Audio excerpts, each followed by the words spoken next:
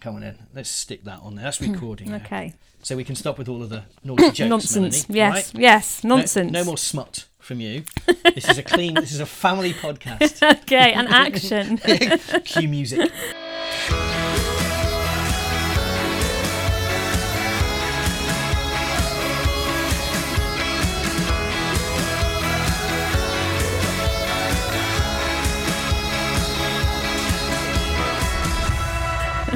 And that is actually where I put the music in. So hello. Hello, Paul. I never know quite how to start these things because we've been chatting for about half an hour, at least 45 minutes. Yes. And it's free flowing and it's all really natural. And then I hit record and a little light comes on and both of us Stilted immediately. we sat up. And, okay, now we have to watch what we're saying. We do have to be. So to set the sensible. scene, I am sitting in the most beautiful farmhouse lounge. Well, it's not really a farmhouse, is it? It's a farmhouse. Well, it was. You're not a farmer. No, I'm not a farmer. No, I'm not a farmer. It was a farm. It That's was a right. farm. And it is a farmhouse. It's beautiful. Yeah, thank you. It's beautiful. It's also got the nicest sound of anywhere I've ever recorded. Silence. Well, it's got this really. Listen, there's no it's echo dead. at all. It's all your soft furnishings. It is. Too many cushions. Oh, it's just sumptuous and soft. There's cushions and more. Yes, it does. As a male, there's a lot of soft furnishings. Too many in it. cushions. Yeah, there's too many cushions. I think I'd very quickly. Oh, really, there's too many cushions. Simon's very tolerant. Is it? On so many levels, I suspect that to be the truth. Paul. You know what I'm saying. So I'm I sitting do. here with Melanie, an extraordinary lady. That's all right, isn't it? That's all right. You can That's say all right. that. I'll let that go through. I know, you never, with this day and age, you never thought about gender. Can you say an extraordinary lady? But an extraordinary photographer, and certainly an extraordinary person and a newborn photographer. That's your specialism. It If you is. have an ism. Do you have an ism? That is. And newborn photography is it. But you were a lawyer to start with. I was a lawyer. I specialised in personal injury and clinical negligence. Right. And I met my husband Simon in the same law firm, and we very quickly became an item. And then we decided that, well, we'll get married. And then we talked about having children.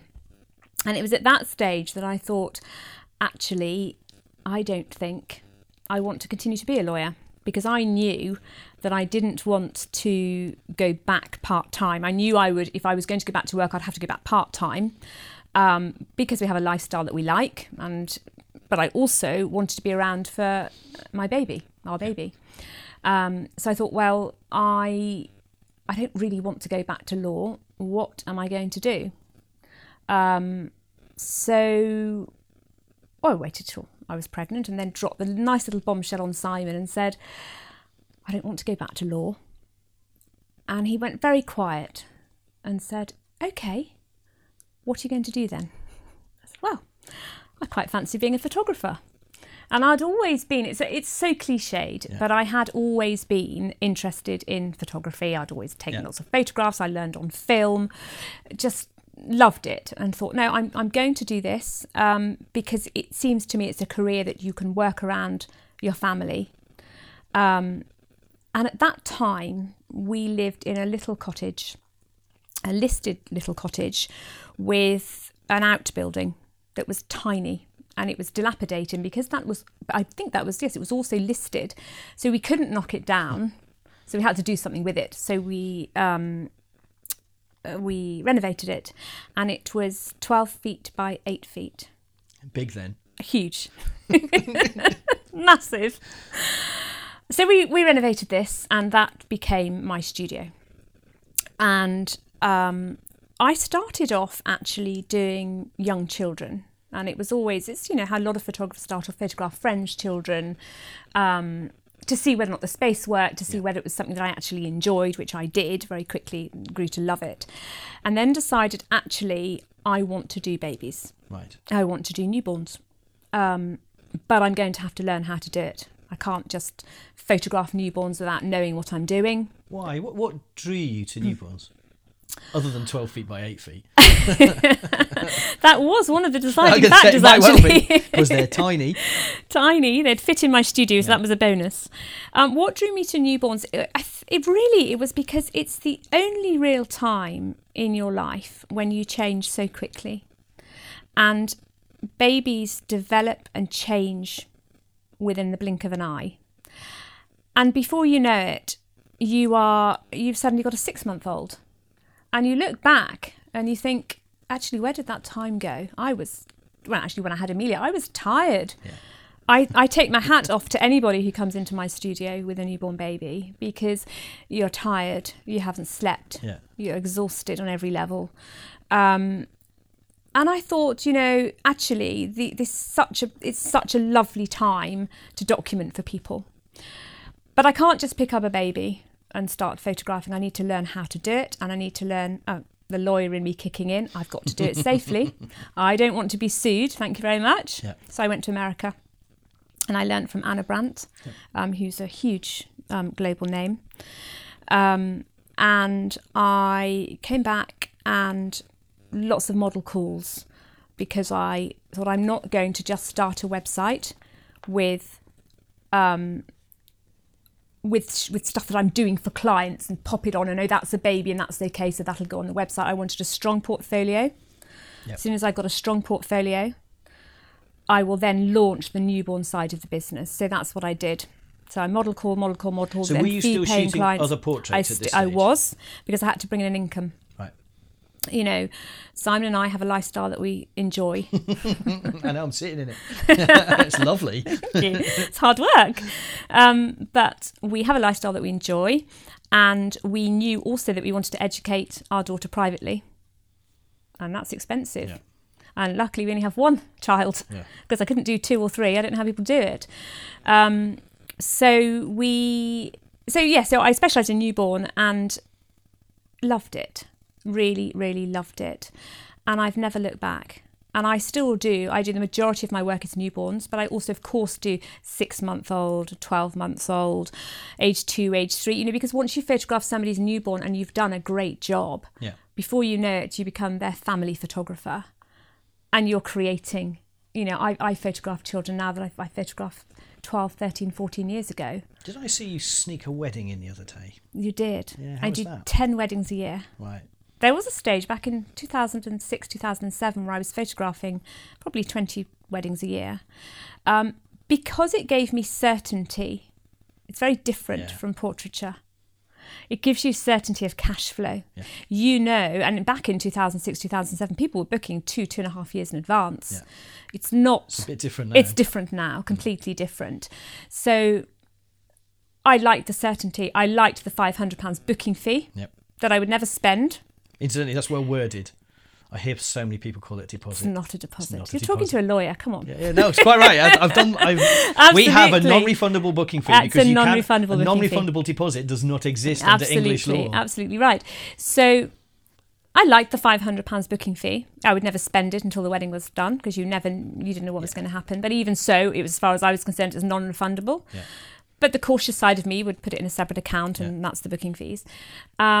And I knew that in 2006 I would then get £3,000 next August, out of which £500 or £400 would be the album.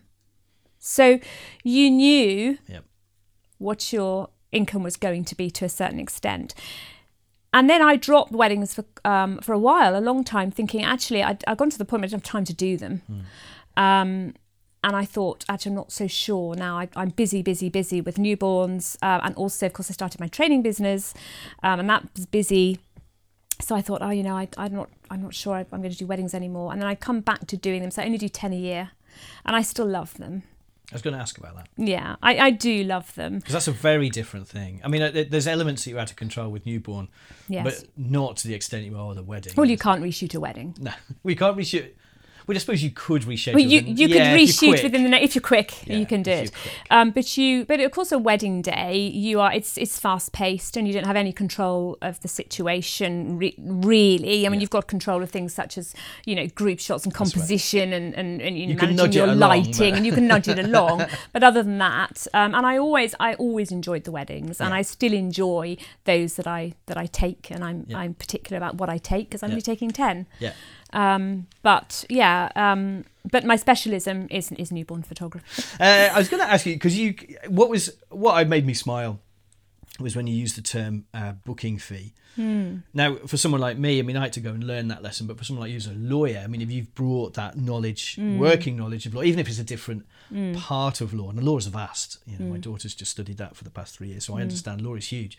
But you have that way of thinking, and lawyers do think that way. Yes. Do you think that's useful? It's when you set up a hugely business? useful. I mean, it's invaluable, actually. All photographers should train as lawyers first. It would save a whole lot of problems. No, I do have a very analytical mind, excuse me, and I do, and I'm business minded. Yeah. And so there's all sorts of things that are automatic to me that perhaps might not be automatic to other photographers. But interestingly, though, when I had my contract for weddings, I had them drawn up by a specialist contract lawyer. Yeah. I didn't take one off the internet. I didn't even use an association one because I wanted it to be absolutely watertight. Yeah. So I believe in law and good lawyers, and I remember spending a lot of money having that done, but I knew then that wasn't going to have any problems. Yeah. And I think you can't go wrong with that. Funny enough, we did exactly the same. The only thing we did, so I had this beautiful contract drawn up, and it was a good, probably 3 pieces of A4. It was a good contract. Yes. And in the end, I went back to the nice lawyer who we'd employed. You know, we paid proper money and went to her, like you. I believe in, if you're going to get something done, do it properly. Do it properly. Don't do it on the cheap. And the contract has lasted a long time because it's not like law. And I mean, there are subtleties where it evolves, but not that. But much. contract law, Yeah. yes.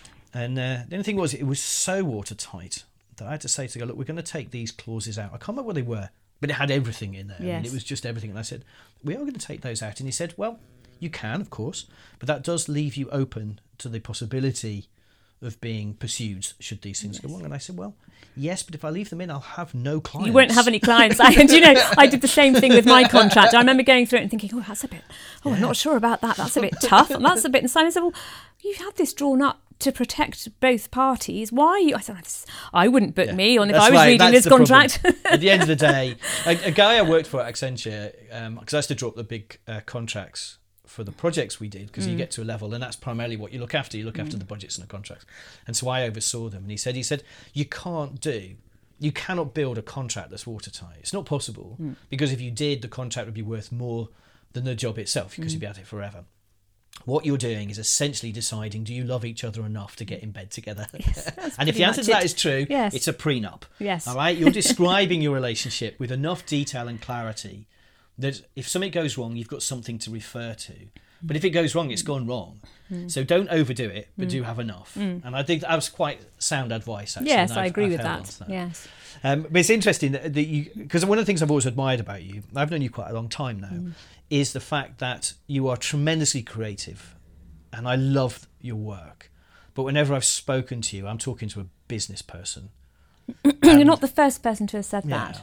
It's interesting because Jeremy, our mutual friend, Jeremy Price, I remember when I was the first time I taught in Italy, so 3 years ago, and Jeremy has always known me as primarily really a business person. And then he saw me work with newborn babies and said, I couldn't believe it was the same person. You're completely different when you're working with babies or with children or whomever.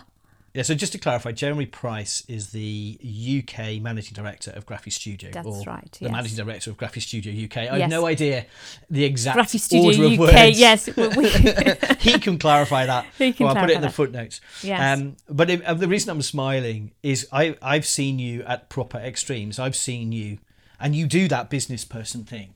You do it like this, and you've got your hands, and you do a proper, businessy. I don't know if this is translating onto a podcast. I know exactly. You know what I mean? That kind of, yes. No, you charge this. No, this is what we're going to do, and there's no ifs and buts. And I'm hoping that sound comes across. It's very clear cut. But equally, I've seen you stood on the side of a stage before presenting, and you're a true creative because you're in bits. You're kind of, I hope this is going to be all right. Yes, because I think, a lot of photographers say to me, I'm nervous before my shoot. And I say, that's great. That's right. That's a brilliant thing because, why? Because it means you care about what you're doing, and it means you care that you're going to do a great job for your client. And actually, I've always said, the moment that I don't get those butterflies will be the moment I give it up. Yeah. Because well, you won't. You'll do a bad gig, is what you'll do. That's actually because that won't happen. Well, I remember I've told this story numerous times, but the parallel is the same. You have to care, you have to be passionate, but the problem with that is comes fear and adrenaline. Yeah, that's true. Yes, they're just part and parcel. Yes, Stage yes. fright is just a Yes. byproduct of being passionate about something. Yes. But I remember as a drummer, one night I wasn't worried. Terrible gig. Really? Terrible gig. I mean, it was Yeah. all there, but there was Yeah. no fire to it, because Yes. I wasn't scared. Yes. And from that point forwards, I was always scared. Yes. And then if I wasn't scared, I suddenly realised I wasn't scared and became And so scared. then you would it was become going to be a bad scared. gig. Yes, and so yes. in the end, it's just a way of Yes. generating the necessary heightened reactions Yes. and all of the passion that goes into it. That's really interesting. I mean, it's things, when I'm teaching small groups, I still get a little bit nervous beforehand because I want to make sure that every photographer gets more than they ever thought they were going to learn. That's what I want them to do. Yeah. I want them to go away and be inspired, and I want them to be excited about their future and what they can create and what's possible for their business. When I'm on a big stage, the photography show or something like that, that's when they say, we've got 45 minutes and you've got big mic'd up like Michael McIntyre. This big microphone in front of your face. Yeah. And that's when I remember the first time I did it, and I remember thinking, oh my goodness, and there's a lot of people there, and you're just thinking, okay, deep breaths, just going to, go out and do it. And of course, as soon as you start speaking, well, for me anyway, as soon as I start shooting or as soon as I start speaking, the nerves disappear and you just do your job. Yeah. Do you find, because for all of us, and this is a podcast I will do in the next coming few weeks, the differences between the performance and the act, and they are slightly different things, a performance and an act. But when you go on stage, clearly it's a performance. Do you find the same love when you're performing as a newborn photographer, when you're performing as a trainer, or when you're performing almost literally as a performer? Do I find it the same? Do you enjoy it the same? I enjoy it just as much. Yeah. I enjoy creating and photographing for my clients just as much as I enjoy training photographers. And I get a real buzz when I see something that a photographer that I have trained has created. Yeah. Because I think, wow, they've gone away and they've implemented what they were taught, and they are now growing as a photographer. And I just get so excited about what they can now do and where their business can now grow. So I think that all of it just gives me a buzz. I mean, I've been doing this now 15 years, not training. I was doing the maths because obviously Yes. Amelia's just done Amelia's just her GCSEs. finished her GCSEs. She is nearly 17. That's right. So you must have been doing it. You must have made that decision about 17 years ago, Yes. give or take, from the stories I've heard from you. That's right. It's a long time to be following this one dream. It Isn't it is, and it's something, as people say to me, would you ever go back to law? And I don't miss law. I'm still very interested in law. Yes. I mean, I'm reading great books at the moment. I'm reading The Secret Barrister, which is a great book. I've read that book. It's a great book. I'm reading Under the Wig. It's a great book. I'll watch all the legal dramas. I'll criticise them, and I will sit here and criticise them. The fact that they haven't researched that properly, and this isn't right, and that isn't right. And I'm still very interested in law. But I wouldn't. What I want, people say never say no, but I've been out of law now for a long time. Actually, when I started my business, I kept in with law. I kept in with all the changes, thinking, just in case this doesn't work, I need to be able to go back. I did the same with technology. Yeah, I've got to have a backup plan. This is, just in case this doesn't work, what am I going to do? How long did it take you to get the business on its feet? So let's. I'm going to make some assumptions. Let's use Amelia's birth date. Let's use that as the start point because it's an easy one to track. So let's say that was the beginnings of it in true. Yeah, I mean, obviously it wasn't because you're exhausted and you've got a newborn baby. Yes, but you start to think and you start to build and you start to pre-visualize it. How long before you'd got a business as we would know it? Not the business you have now, clearly. I would say it took me about 18 months. Right. To 2 years. Yeah. Remember, of course, I had a young child. Yeah. But I knew very quickly that I wanted to replace my salary. This was never, for me, this was never a hobby. Yeah. This was never going to be, oh, well, you know what? I've got a baby now, I've got a child now, and I'm going to, let's just see what happens. If I make some money, great. That was never the plan. You know, this was always going to be, this is a business. Yeah. And I'm trying to teach a lot more photographers, a lot more, particularly people who are going into photographers or even established newborn photographers, that actually you're running a business. Yeah. That no matter how much you love it, Yeah. it's either a hobby or it's a business. Yeah. There's no in between, really. Yeah. So, you have no idea how happy this makes me, by the way. But it's it's so true. Yeah. And I for me, it was always going to be a business. It was always going to replace my salary. Because we had, Simon and I have plans. And so I went into it from the beginning that, this is what, this is what my pricing is going to be. I'm not going to start low. That's not me. I'm not starting low. I have trained. I've spent a lot of money on training. I'm always, whether it's podcasts or TED Talks or whatever it is, I'm always continually training. Yeah. And so therefore, and I want to be paid what I believe I'm worth. And there is a certain amount of arrogance in that because you have to be confident about it. Yeah. And even if you're not confident about it, you have to pretend to be confident. So let me ask you a question. And this is one that there's a few people listening to this who would recognise this, which is when you start, you're not actually doing that many shoots. No, not to begin with. And particularly if you price quite high, or you price as an established photographer. How did you handle the pressure of knowing each of those jobs? You might only be shooting once every 2 weeks to start with, but those jobs then become an opportunity of fixation. Yes. If you're not careful. How did you overcome that? Or is it just, being a lawyer anyway, that's part of what you're trained in? I don't think I've ever overcome it. Right. Actually, I think because it goes back to that uncertainty. My business model has always been built on low volume, high spend. Yeah. That is how I wanted it from the beginning, and it's never changed because that's how I wanted it. Yeah. I was never going to be, and never wanted to be, a bums on seats photographer. Yeah. I was never going to be free session. Oh, I hope they buy something. I wanted people to invest in me as a photographer, realise that I can create beautiful work for them and invest in that and pay what they should be paying for it. How did I overcome the fear of it? I suppose I just had self-belief. Yeah. And there were times where I would doubt and think, oh God, and you think, where's the next commission? When's? I used to say to Simon, I haven't got any work for next. In fact, it's interesting. I'd say to him, I haven't got any work for September. This is going back, 15. And he'd say, well, neither have I. And I said, what are you talking about? You're employed. He said, no. Yeah. He said, I'm employed, but I'm on 3 months' notice. Yeah.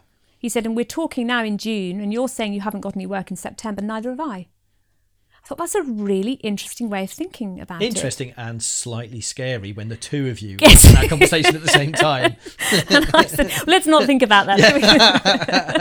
You're 12 foot by 8 foot, what could we use that for tomorrow? What else could that be?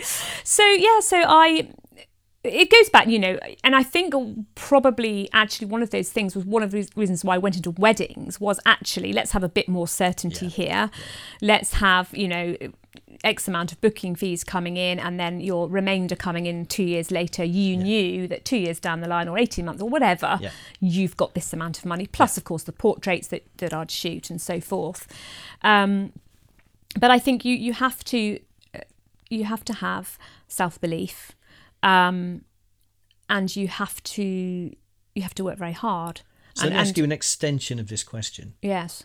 Which is, inevitably, there are going to be people who use your services and then don't spend the way you would like or the way you've planned. And unless you're superhuman, and maybe you are, and that just doesn't happen to you, it happens to most people. How do you then deal with the psychology of those one or two, because it could be another. It's one of the risks of having a low volume business. It is a risk of having a low volume business, but in the early days, it doesn't happen now actually, but in the early days, yes, there would be people who would not spend what I had hoped they would spend, and you have to deal with it. You just have to, you look at your projections and you'd look at and you think, okay, well this month got a bit less money. But then of course there would always be the clients that would make up for that. And it's sort of, in the beginning, it's like a heart monitor. Yeah. You know what I mean, with the peaks and the troughs. But I soon learned I have to target my client. Right. Who is my client? Yeah. And as soon as I worked out who my client is, who are they, what do they value, what's important to them, I can target them. Then I'm targeting people who will spend the money. Yeah. And it isn't about people who have got necessarily a lot of disposable income. It's about the people who value what you do and what you can create, and who value family portraits and newborn portraits. So how have you found them? How have you targeted them? I've created an avatar of my ideal client, and I have thought to Describe myself, them. okay, my ideal client. You knew I was always going to knew get it was there. coming. Who's my ideal client? My ideal client is somebody who loves tangible items. They might shop in the White Company, for example. Yeah. I use the White Company when I teach photographers business. I use the White Company a lot as an example, because when I go into the White Company, I love the way everything's very tangible, and everything. The fabrics are very soft, and the clothing is beautiful, and the colours are very, very muted. And I love everything about the White Company. So I know I can go in there and I can spend, much to my husband's dismay, quite a lot of money on some Egyptian cotton bedding, for example, that I could probably get in, I don't know, Debenhams. But it wouldn't be the same because it's not the White Company. It's the whole branding, isn't there? There's the whole brand loyalty there. I've forgotten the question. You'll edit that out. You're describing your my ideal client. avatar. Of course I am. My avatar. So my ideal client, they shop in somewhere like the White Company because they love nice things around them. They love art. They are people who value, I'm not going to say value their children. Everybody values their children, but value memories and want them on the wall or in an album. Yeah. They're people that are not interested in a quick fix. In other words, people who are not interested in just digitals. Yeah. They are people who, more than anything, love what I create. Yeah. So that, and they want that for themselves. Yeah. It's a lovely way of doing it, is the idea of an avatar. I mean, we've done the same exercise. I can describe the client I'd love to have. I mean, that clearly doesn't encompass. But there's two different things, aren't there? The client, well, they don't necessarily have to be, but they are, in my mind's eye. And I used to think, when I first started, I used to think the ideal client is a person with a lot of money. No, it isn't. No, it isn't at all. Of course it isn't. In fact. But that was my naivety. Yeah. No matter how business-minded I was, my naivety, I didn't know enough about the photography industry or didn't understand at the beginning actually how important it is to find out who is your client, what do they like and dislikes, what do they do, what are their hobbies. Yeah, it's all about prioritising. Yes. So how they prioritise. How do they prioritise? I remember very clearly somebody turning up to, I had a studio in a couple of villages away, a high street studio, if you like, but not a busy high street. And I can remember I had an ordering session coming in about 6:00, and my husband happened to be there fixing the skirting board or something like that, something useful. Good old Simon. Good old Simon. Is there anything he's no good at? No, he's just done the paving outside. Is he It's really? great. I admired it, actually. It looks really nice. Please do come and admire it. He'll be thrilled. I did. I was coming in because we're about to do our backyard. So I said, well, that's quite nice. I didn't realise Simon had done it. I should drop him a note. Any free time, Simon? Yes. So, and he was doing something like and this client turned up in I can't remember what the car was now, but it was a very expensive car. And he said, gosh, they're going to spend a lot of money. I said, no. What that tells me, probably their priority is their car. Yeah.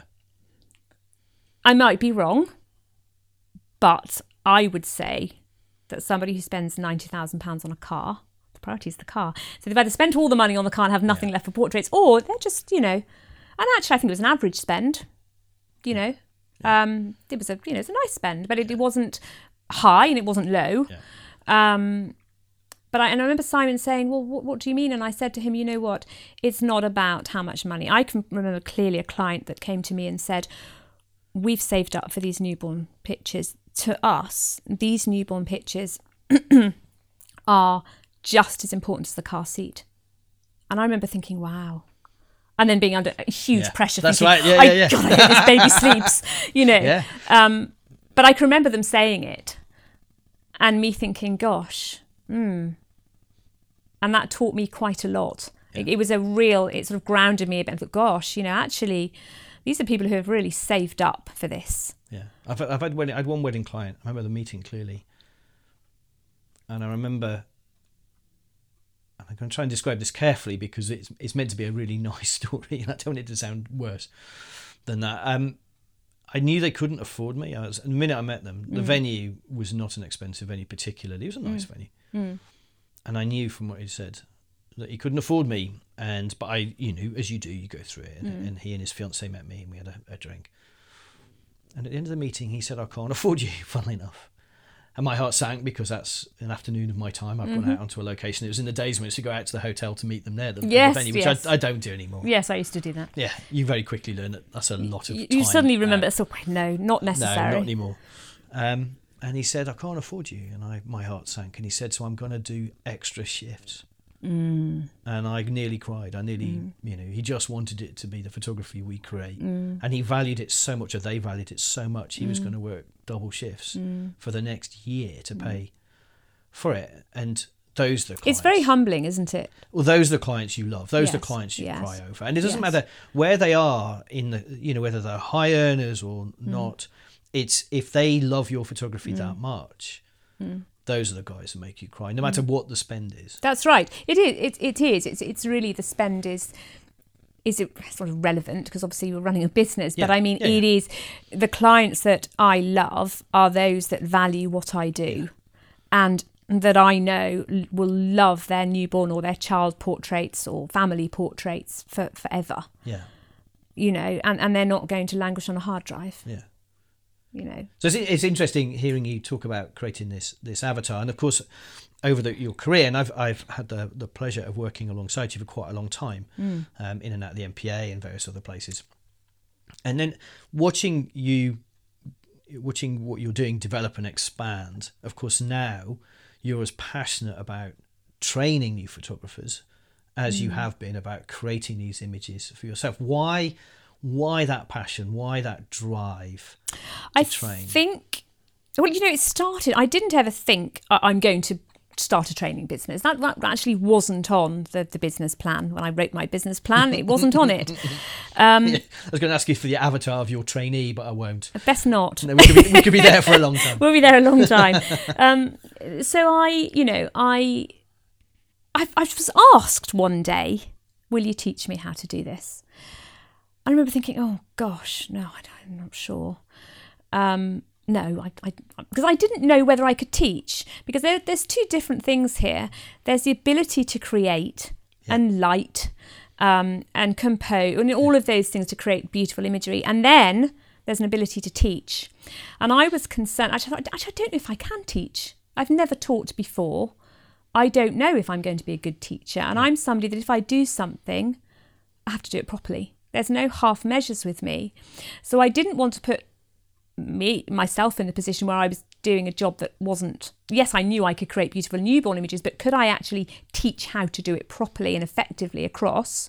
I didn't want to put myself in that position in case I didn't get it right. And I didn't want to put the delegate in that situation either, in case they didn't get out of me what they wanted.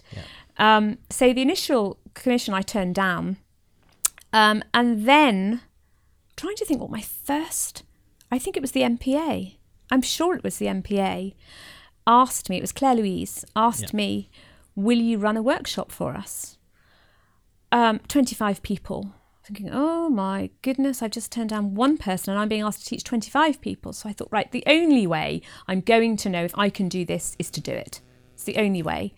And it was a 2-day event up in Birmingham or Coventry, or I think it was Coventry. Because I was chair of the MPA, I think. You came to one of them. And yes. I think you used Meg, my then assistant. I did. That's right, I did. And I kind of pushed her forward and said, you could pay attention. That's right. She assisted throughout the whole thing, didn't she? That's right. Because I thought she'd learn a lot more if I put her at the front. She did. She loved it. It wilt at the back otherwise. It was too hot in that room. Warm in the room. It was warm in that room. So, so I remember doing that. And I remember the feedback that I got from the MPA at that point. I've still got the emails, actually. Really blew me away. and the feedback that I got from the delegates. And actually, I'm still training some of those delegates. I have ongoing mentoring with me, which is lovely because they're just progressing and you see them progress, and that's lovely. But I remember loving it, absolutely loving the light bulb moments that I could see happening with these photographers. But moreover than that, I have a real passion about newborn safety. I was going to come on to that. We'll come on to that, but I thought, if I'm going to teach, I have a responsibility here. I have a responsibility not only to the baby that's modelling for me and the parents that are sitting watching my every move, but I've got a responsibility to 25 delegates there and to the MPA to show them how to do it properly, how to do it safely, and why we don't do certain things and why we do certain things. Anyway, the feedback from that first 2-day workshop was phenomenal. And I've never looked back on that either. So I thought, right, okay, I can do this. And so I started to train photographers, and I one-to-ones and workshops, and I love it. Do you find you're more creative in a workshop? Yes. Well, I think it's tricky. I think, yes, I am in a workshop because you're teaching photographers. And so that's not to say I'm not creative. I have to be careful what I say. I have clients listening to this, Paul. I don't want clients listening to this thinking... I didn't mean it like that. Thinking, well, she's not creative for us. Well, let me put a box around it so you get the frame in which I'm talking. Is I find when I'm training, it's incredibly liberating, and I don't know why. There's something about being, whether I'm recording a video. I think also is, of course, when you're training and you're creating for the photographers and for you, because you've got a model, and of course for the parents, but this is not a fee-paying session from the parents, and they will end up with some beautiful images, but you don't have a brief to which to work, do you? You don't it's have... the freedom. I think it's the freedom. I think it's the freedom. I can set my own pathway through it. Yes. And I can say, I'm going to illustrate this. Whereas, obviously, when you're working to a client, and you're like me, your client is very close to you. Yes. It's not like a commercial gig. No. I'm pointing my camera either at the person who commissioned me or an offspring or a relative of the person who commissioned me. And of course, you're trying to work to not a brief, but you're not... Well, it's different. You're not creating necessarily. It depends what I'm teaching. If I'm teaching a masterclass on how to create award-winning images that are going to win competitions... then that's a totally different tuition than somebody who wants to learn, say, beanbag poses for a newborn and know, how do I get 30 pictures? So it's different. It depends what I'm teaching. Obviously, if I'm teaching beanbag work, there's only so much creativity that can go on with a baby on a beanbag. Really, that's about posing and lighting and angles and, when you're doing creativity, well, it's just...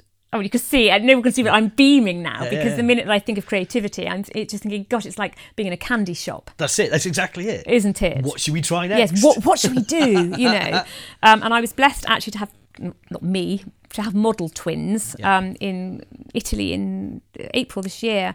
And that was great because I'd decided I was going to do this tree, and I'm not a believer in digital backdrops. That's not, I think they've served their purpose and they can be great. They're not my thing because you're such a lawyer. Well, it's not they're not my thing because it's not my creativity, is it? No, I agree with you. If you're using a digital background, and photographers out there who use them will now hate me for this, but if you are using a digital background, they're great and they can be wonderful for fussy babies and they're great inventions and they're wonderful. I don't use them. I want to be creative. I want to be the person that thinks of what I'm going to do and puts it together rather than popping a baby into a... Well, I'm going to add a footnote to that for you because you haven't drawn on it. Is if you do use, to anyone who's listening to this that uses digital backgrounds, remember that it means you can't enter them into competitions. Thank you so much. Yes, that's really important because I think, well, they're out there, said but about they that, get the better. caught. Yes. You will get found out, and as somebody discovered last year at the SWPP, it can be quite catastrophic. For that person if you suddenly discover that you're in breach of the rules. I don't think that person necessarily thought that through. I think perhaps the rules that come through, sometimes people just don't read them. That's right. It's just you wouldn't think about it. You just don't think it's about it. You're doing it every day, and you're thinking, well, this is beautiful. I'll pop this in, but actually, it's half somebody else's work. That's right. I love to be creative with photographers. I love to be creative with clients. And sometimes a client will say to me, I want one special piece. Yeah. I don't want... Oh, I love that. I love it. I don't want 20 pictures off it. I just want one.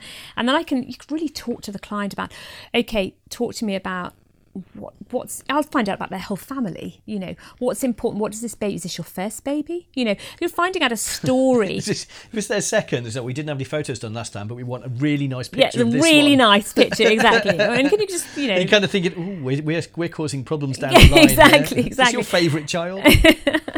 So it's, being able to create something with the client. I see it very much as a joint collaboration with a client. It isn't me saying we're doing this. It's finding out about them, and coming up with a concept, if you like, and being commissioned to do one of those. I mean, they take a long. I mean, one of those masterpieces can take me 4 hours in the studio. In that time, I could have done 25 pictures of a normal baby pictures, if you like. That'll take 4 or 5 hours, never mind the 2-3 hours it takes me to come up with the concept, or even longer, but I do love commissions like that. They keep you creative, they keep you fresh. Oh, they're wonderful when you get someone like that.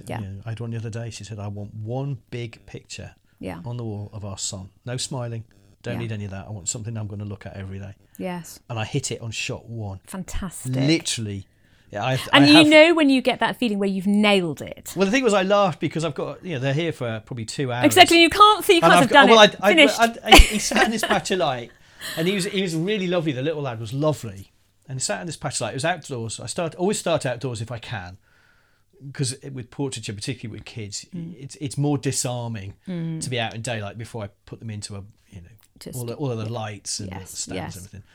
I hit the button. I looked to the back of the camera to check the exposure was right. Not only was the exposure right, it was nailed. And I showed her and laughed and said, what do you want to do for the next 2 hours? Yes. And luckily for me, she laughed. And then we had this wonderful session. The most beautiful photos. So happy. And of course, as a creative, when somebody comes in and says, do your best. Yes. Basically, don't do your best. Create the best thing that you would ever dream of. It's exciting. It's tremendously exciting. And I think when you start training photographers, somehow that's an innate opportunity. It happens as part of that contract. And I nearly used to show off, and I think that's possibly right, because part of what you have to do is to make it achievable. That's a big chunk of it. You have to show or illustrate some skills that they can take away, something they can take away and use. But also, it's freeing because I'm going to show you how we create one of these. Let's have a go. Yes. And I love that. And I think also, particularly in newborn photography, there's a lot. I see the industry changing. Yeah. I see a shift in newborn photography. I'm seeing it move away from the very, very posed. Yeah. And you'll see. Certainly, I'm doing much more natural. I offer two things now. I offer the stylized, very, very posed babies. Beautiful, beautiful work. And now I've literally just put up with permission from a client on Facebook, my Facebook page, very natural baby, just doing what baby does. No props, getting the light perfect, and just a beautiful image of a baby. Doesn't need anything else, just pure baby. And I'm seeing a bit of a shift towards that. So I always want to... What do you think's driving that shift? I think that... It's difficult. I'm not actually sure what's driving the shift in it. I think maybe it's been perhaps slightly too overdone, possibly. I think that, but there's also going to be, a selection of people who don't like the very posed images, and I love them. But since having done, the more natural, I love that just as much because it's just pure simplicity. You don't need anything else with a baby. But actually, if you look at my work generally, even the stylized photography that I do, there's not what I would call clutter around the baby. Yeah.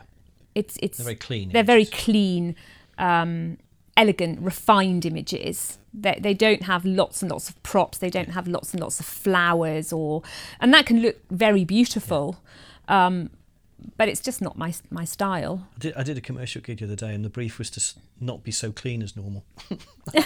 Honestly, I've had we had to approach it in a way it's slightly different, dirtier shots. But yeah. And one thing I know, I've spoken to you about this a lot, is the safety aspects of newborn photography. And I was trying to figure out how to word it so that you get a chance to do a bit of tub thumping about health and safety. So here's your opportunity. Why are you so vociferous on the health and safety aspects? I'm passionate. I'm devoted to it. I mean, part of this will come through my legal background. Yeah. And I know how easy it is to be sued. So there's the legal head, there's no doubt about it. Yeah. That is very much, if you do this, if you harm a baby, God forbid, your career's over, you'll be sued. But forget any of that. You've just ruined somebody's life and somebody's parents' life. I mean, that is huge. I'll be completely honest with you. I'm fed up to the back teeth. Paul's grinning at me now, but I'm fed up to the back teeth of seeing... I opened the door to this. You opened the door. You've asked for this. You've asked for this. I am fed up to the back teeth of seeing photographers take unnecessary risks, because all the risks that photographers take with newborns are totally unnecessary. They're not necessary.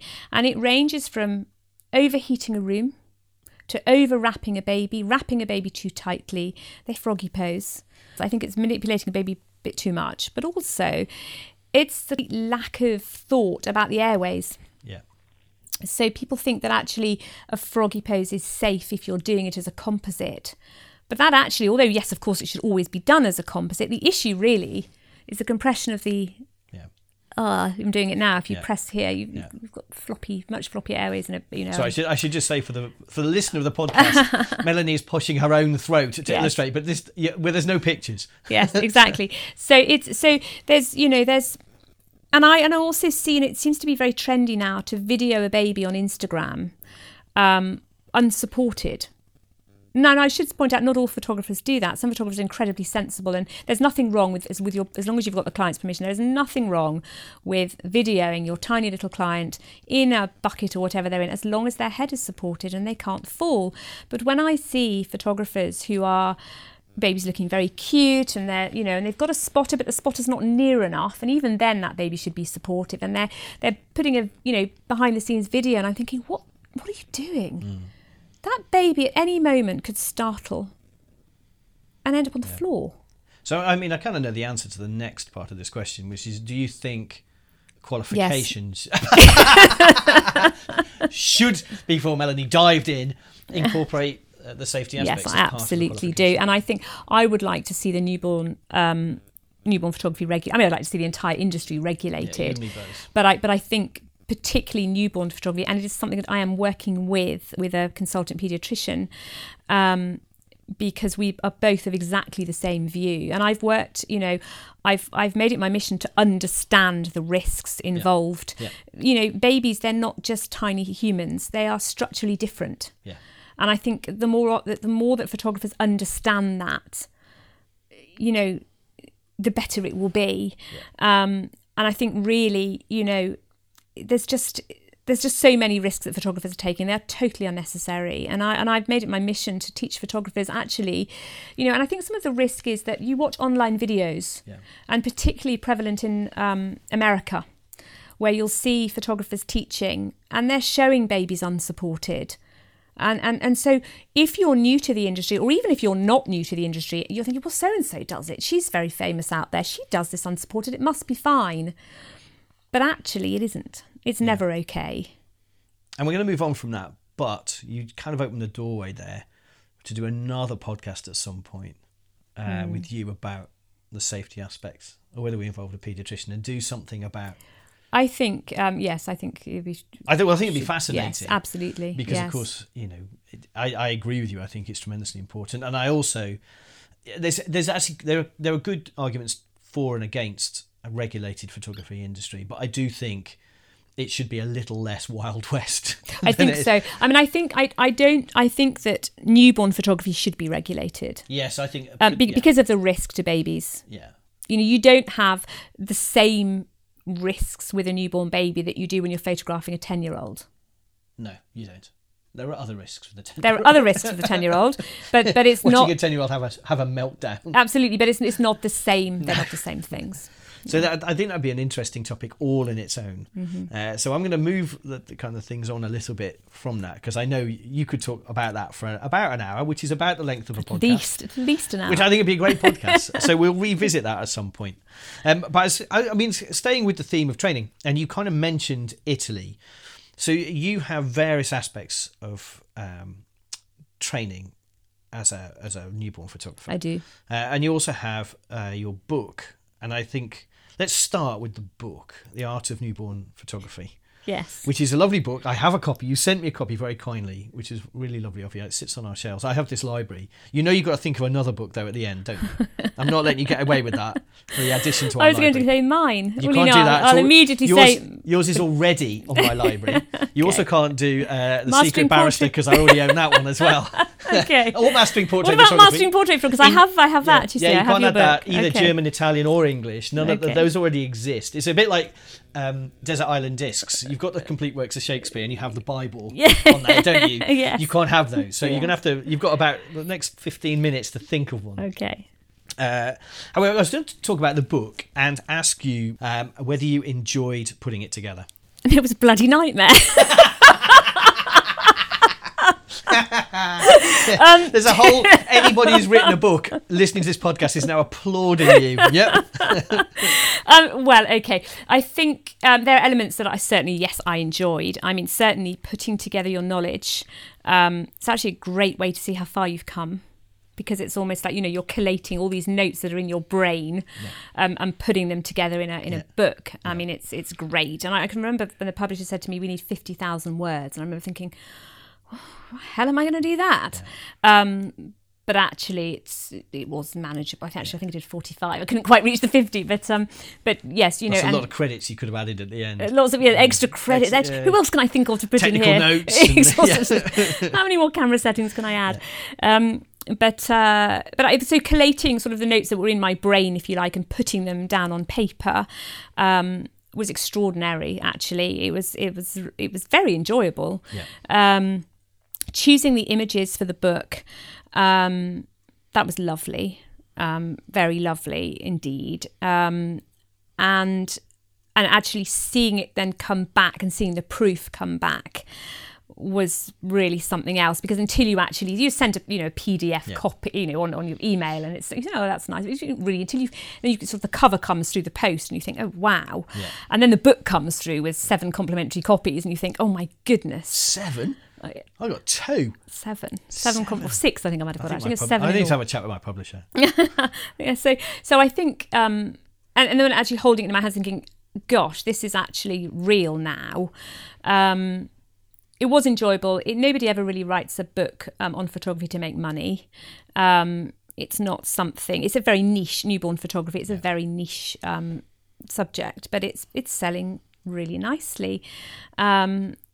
And somebody once said, would you write another book? And I think the answer probably is a possible no, because of the amount of time it took. It's a big distraction. It's a big distraction, because remember, the same as you when you wrote your book, you're still running a business at the same time. So you've got to find the time to write a book. Yeah. And think about what you're doing. You think about what do photographers need to know? What do they want to know? Which images have I got that actually explain what I've just written? And actually, does this come across in plain English? Because when I write, I'm quite,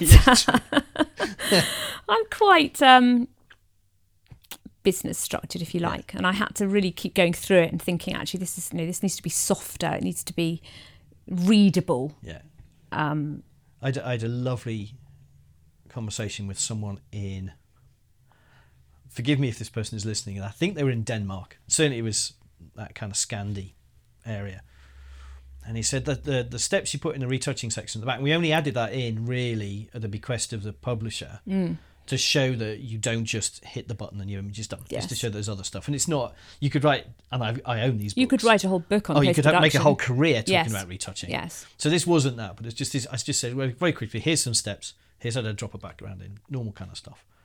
And he got this email saying, it doesn't work. I'm really cross. I've given you like 3 stars rating on Amazon or something like that. So I kind of, okay, one night I sat and poor old Sarah's asleep next to me, and I'm sat with my laptop on my legs, going through the book. I've got the book next to me, Yes. as in the Yes. printed version, Yes. because I'm adamant, no, it works. And I went through it step by step by step. I brought out the same images because I've still got them all in folders, and went through it, literally step by step, replicating it on a laptop and recording each screen grab. And I got to this one line, and I read it the way I would say it. It worked fine, and then I read it the way someone else might read it. Yes. Didn't. Yeah.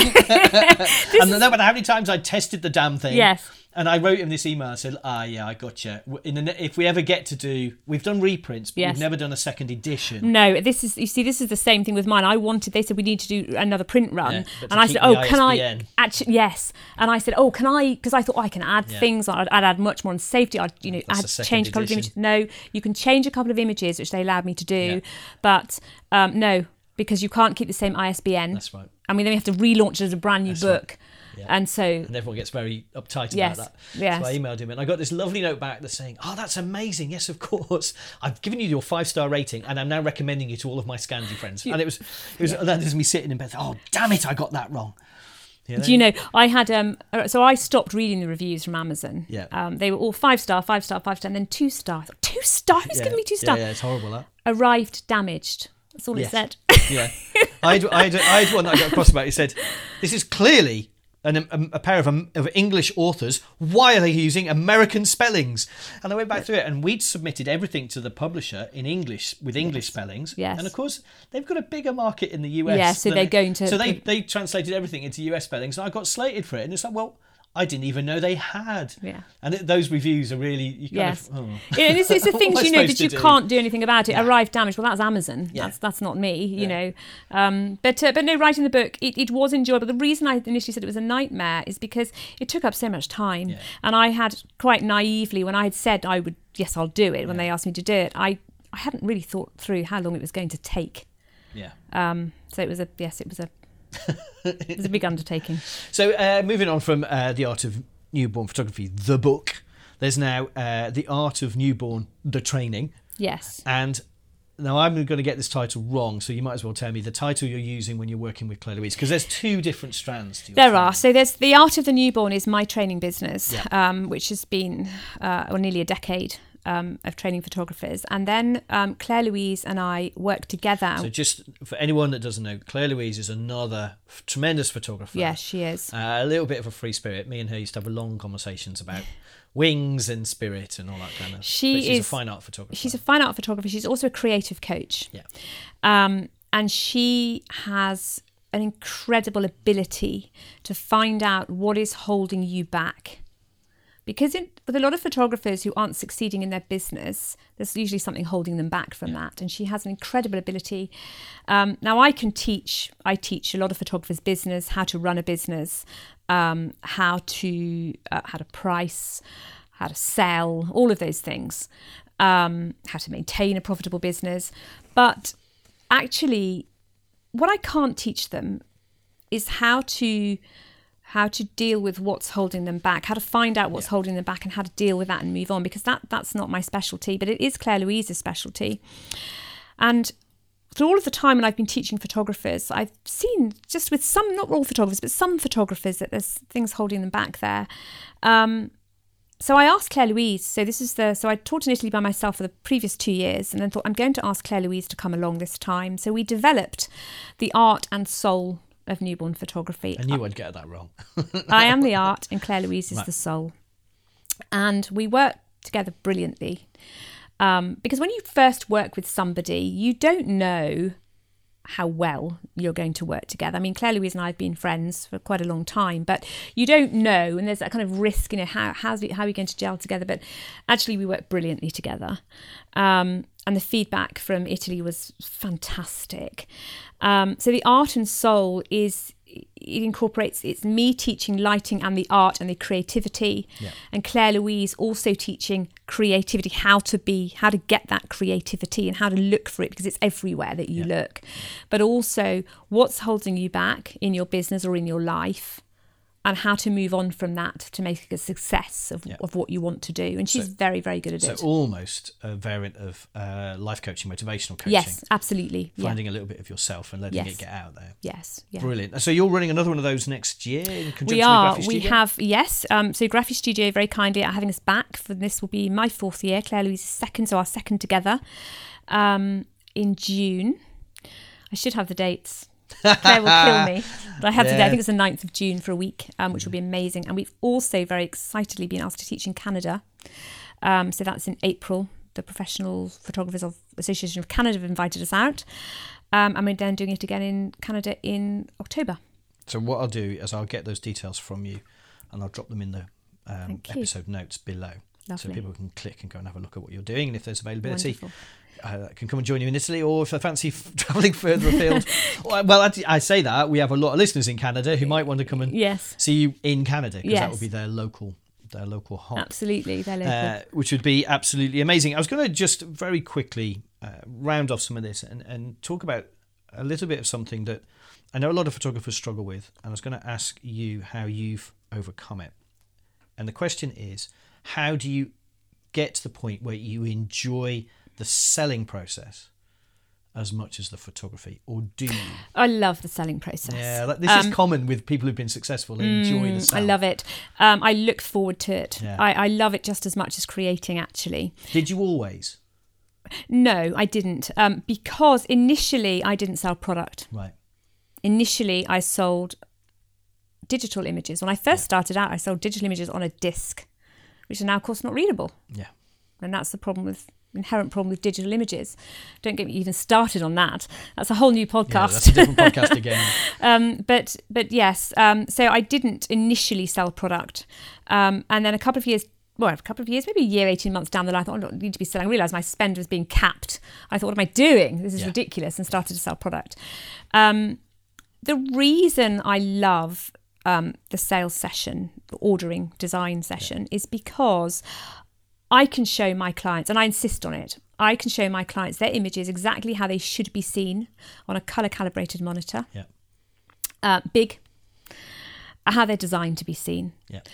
And the clients don't have any distractions. So they're not looking at them on an iPhone, tiny little screen. With the text alerts coming up. With everything else, all the distractions that everyday life brings you.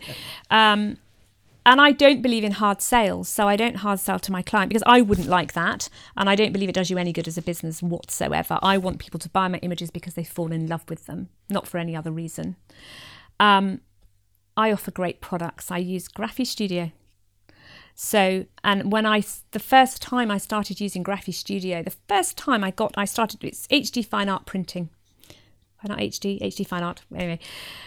Oh, that's just... I'm sure Jeremy will correct me. us. Jeremy will correct me. But goodness me, do you know, I actually had tears rolling down my face the first time I saw my work. And I'd offered other products before then. Yeah. But the first time I saw Graphic Studio HD Fine Art printing, my work, I thought, my God, this is on another level.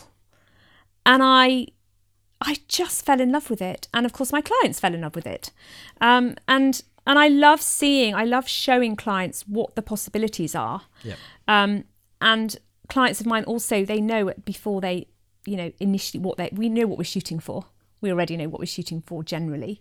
So it's the excitement of being able to design, to show them what's possible, with the work that we've created.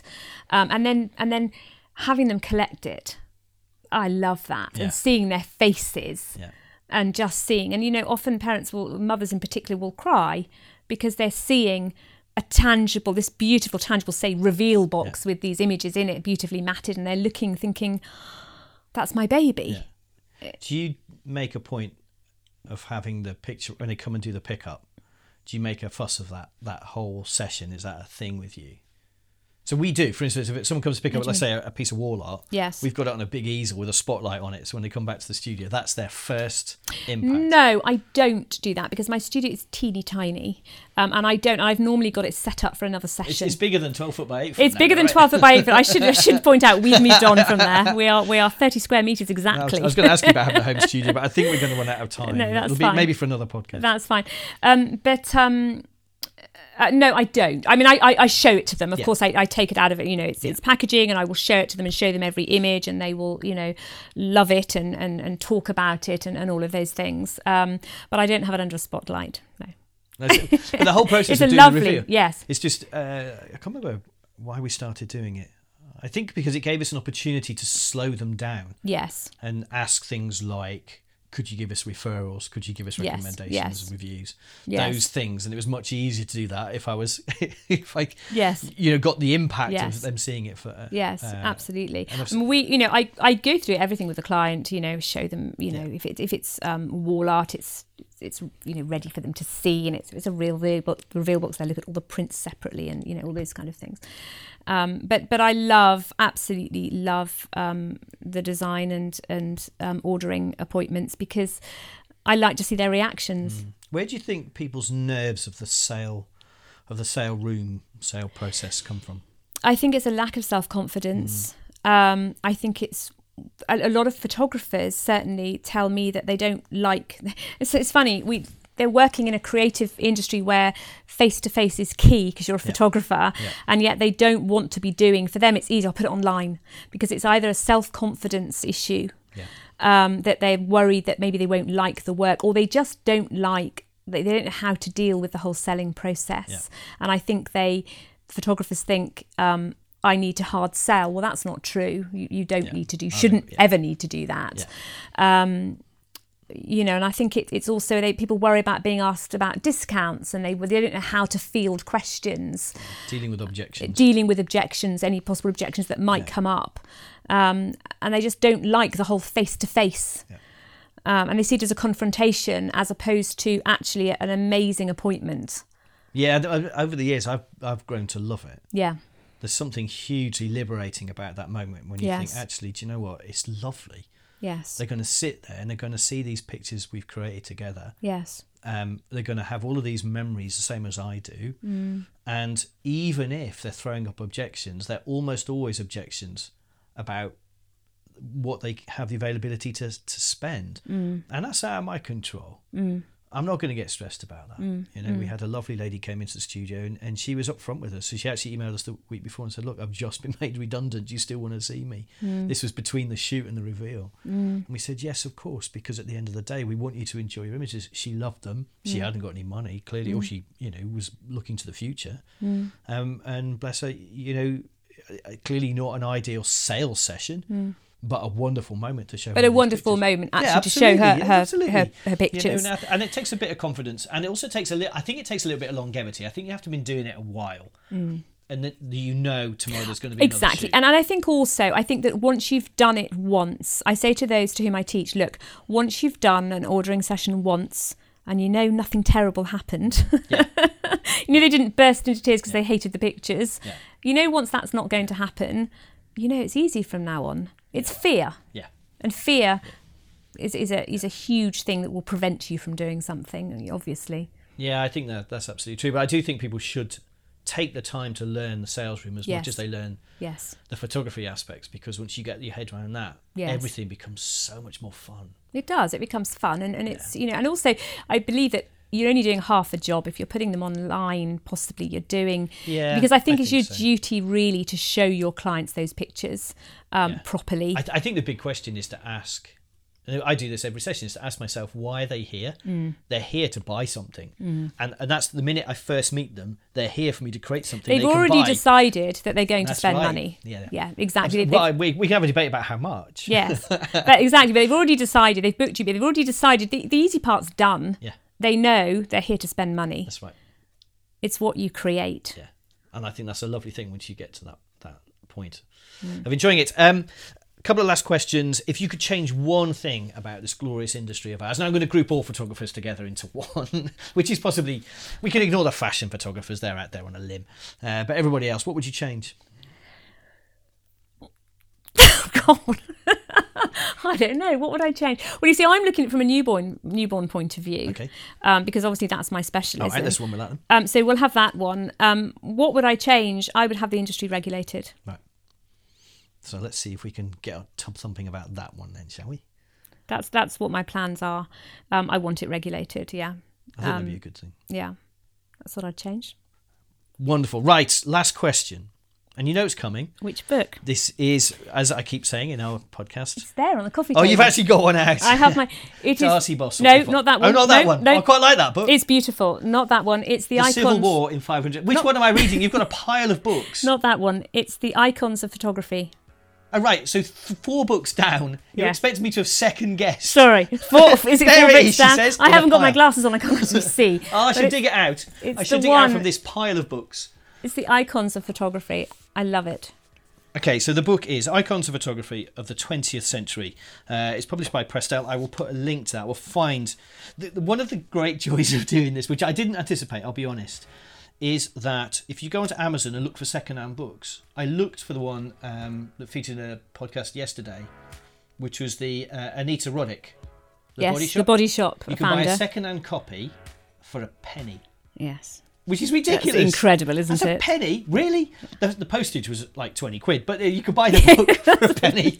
And I just think that's terribly sad because that's where our books are going to end up in 20 years time. Yes. Melanie Murney's, but that's a wonderful book. I shall add that to our list. I've seen this book and I know that it's definitely worthy.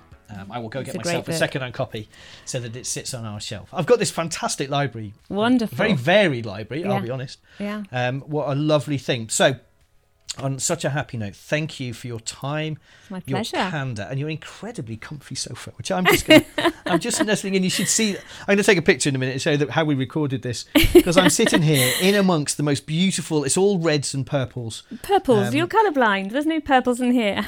Those are to me. Those are purples. They're red. They're not. That's a bluish red. That's a purple. It's red. To me. Well, right. It's all reds. It's reds and creams, and it's wonderful. And I'm sitting here, and it's just the most lovely thing. So thank you very much for your It's time my pleasure. and your energy. And what a wonderful interview. On that happy note, if you've enjoyed, I'm going to do my wrap up now. Is that all right? I've never done one like this. That's fine. Normally, I do it in a post, but I'm going to see if I can do the whole thing in one record because it'll save me a lot of effort. Go for it. If you've enjoyed this podcast, and me and Melanie really hope you have. Praying. Yeah, that's right. Don't write in and say you haven't. Then, of course, please do subscribe to... I'll try that again in English. Please do subscribe. You can subscribe wherever you get your regular podcasts. This one goes out on Podbean. It's on Stitcher, it's on iTunes, of course, it's on Spotify, and I think it's on Radio Public, and it's on numerous other places where this feed gets distributed. We'd love you to leave a review. That's a review of the podcast, not a review of Melanie. Bless her, she's got her head in her hands. So no, don't do that to her. Leave us a review. Of course, we'd love to hear from you. If you've enjoyed the podcast, get up there on iTunes and leave us a review, because it's great and it means other people will find us. If you haven't enjoyed it, if there's things we could change, then please do email me privately, which is paul@paulwilkinsonphotography.co.uk. If you have any questions at all, then use the same email address. And until next time, remember, what have I got to remember, Melanie? You don't know, do you? Be kind to yourself.